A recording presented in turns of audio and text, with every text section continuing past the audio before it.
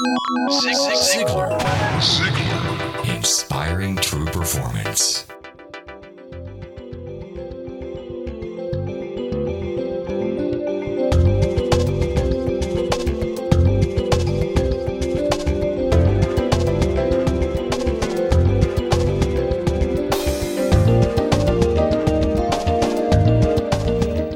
This is Blake Lindsay, and welcome to Zig Ziglar's Inspire podcast. Hey, I've got a question for you. Do you have trouble keeping your pipeline full of prospects? Do you struggle to find qualified people to talk to about the product or service you sell? Zig has some ideas to help you in your sales career. Listen as he shares some tips to successful prospecting. One of the ongoing debates at every sales get-together, meaning when two salespeople start talking, is what is the most important part of the selling process? The reality is, if you can't handle all phases of the sales process, you will not sell enough to stay in the profession. However, regardless of how good your closing skills, your product, your ability to handle objections, your presentation, or your skills at determining wants and needs, if you don't have a prospect, you're out of business. The consensus among the outstanding salespeople and sales trainers is almost unanimous.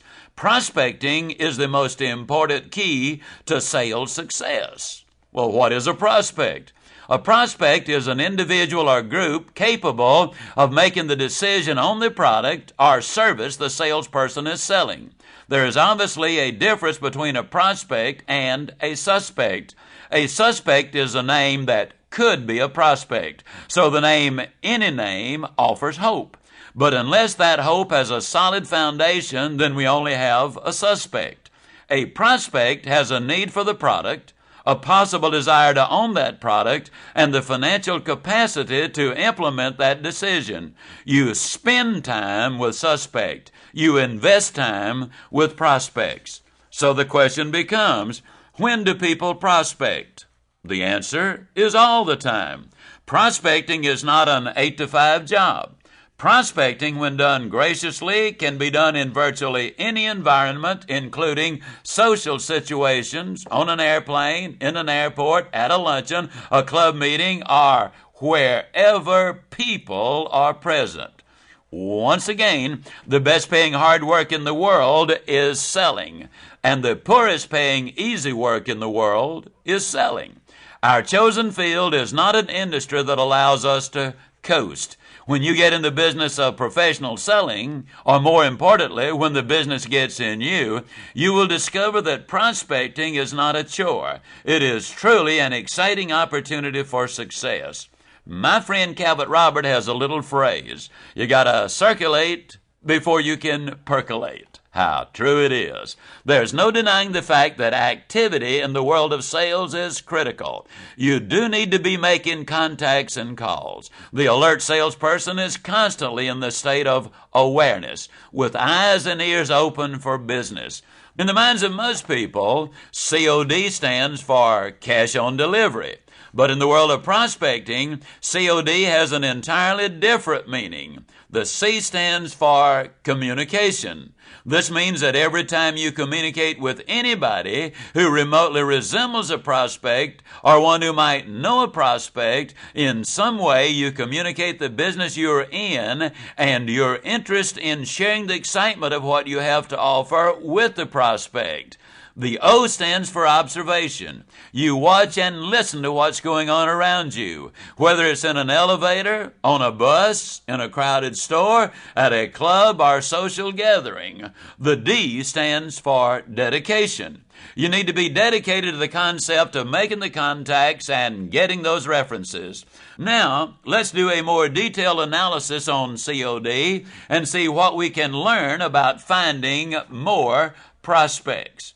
One of the keys in prospecting is to always remember that the person with whom you've already established a relationship is probably your best prospect for additional goods, products, or services. If you represent a company which has an extensive line of products, or if they've come out with new items, you certainly want to offer them to your customers. You've already covered the basic obstacles in the sales process. You've built a relationship. Develop confidence and rapport. Establish the fact that you're a person who can be trusted and convince the prospect that what you offer has value. Under these circumstances, it's natural that these customers are your best prospects to sell additional items. Suppose you're brand new. You picked up these tapes and your sample kit all on the same day, and you don't even have prospect number 1. Where do you start? Answer. You begin by opening your eyes and observing everything around you. You will notice that in your office there are customer files with which you can begin working. Chances are excellent that your trainer and your company will be not only willing but anxious to share this information with you so you can start making those contacts on the service and referral concept as your beginning point. To be successful, you must understand the sin of the desert. An individual who knows where the water is in the desert, but will not share the information with others, is committing the sin of the desert.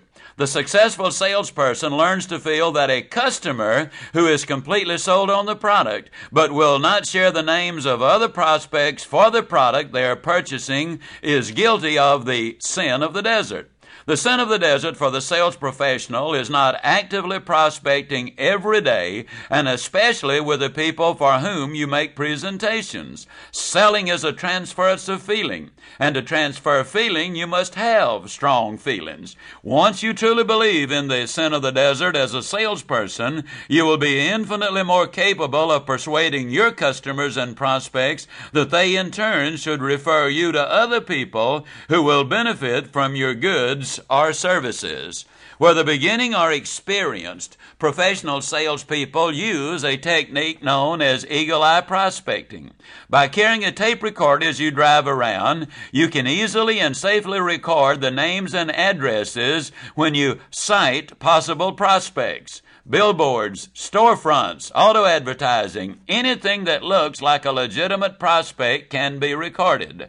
Are you practicing your powers of observation? You will notice that many professional salespeople are very much involved with their community. This includes those sales pros like the architects, CPAs, merchants, motel managers, doctors, teachers, and others who realize the importance of selling skills in what is traditionally perceived as a non-selling role.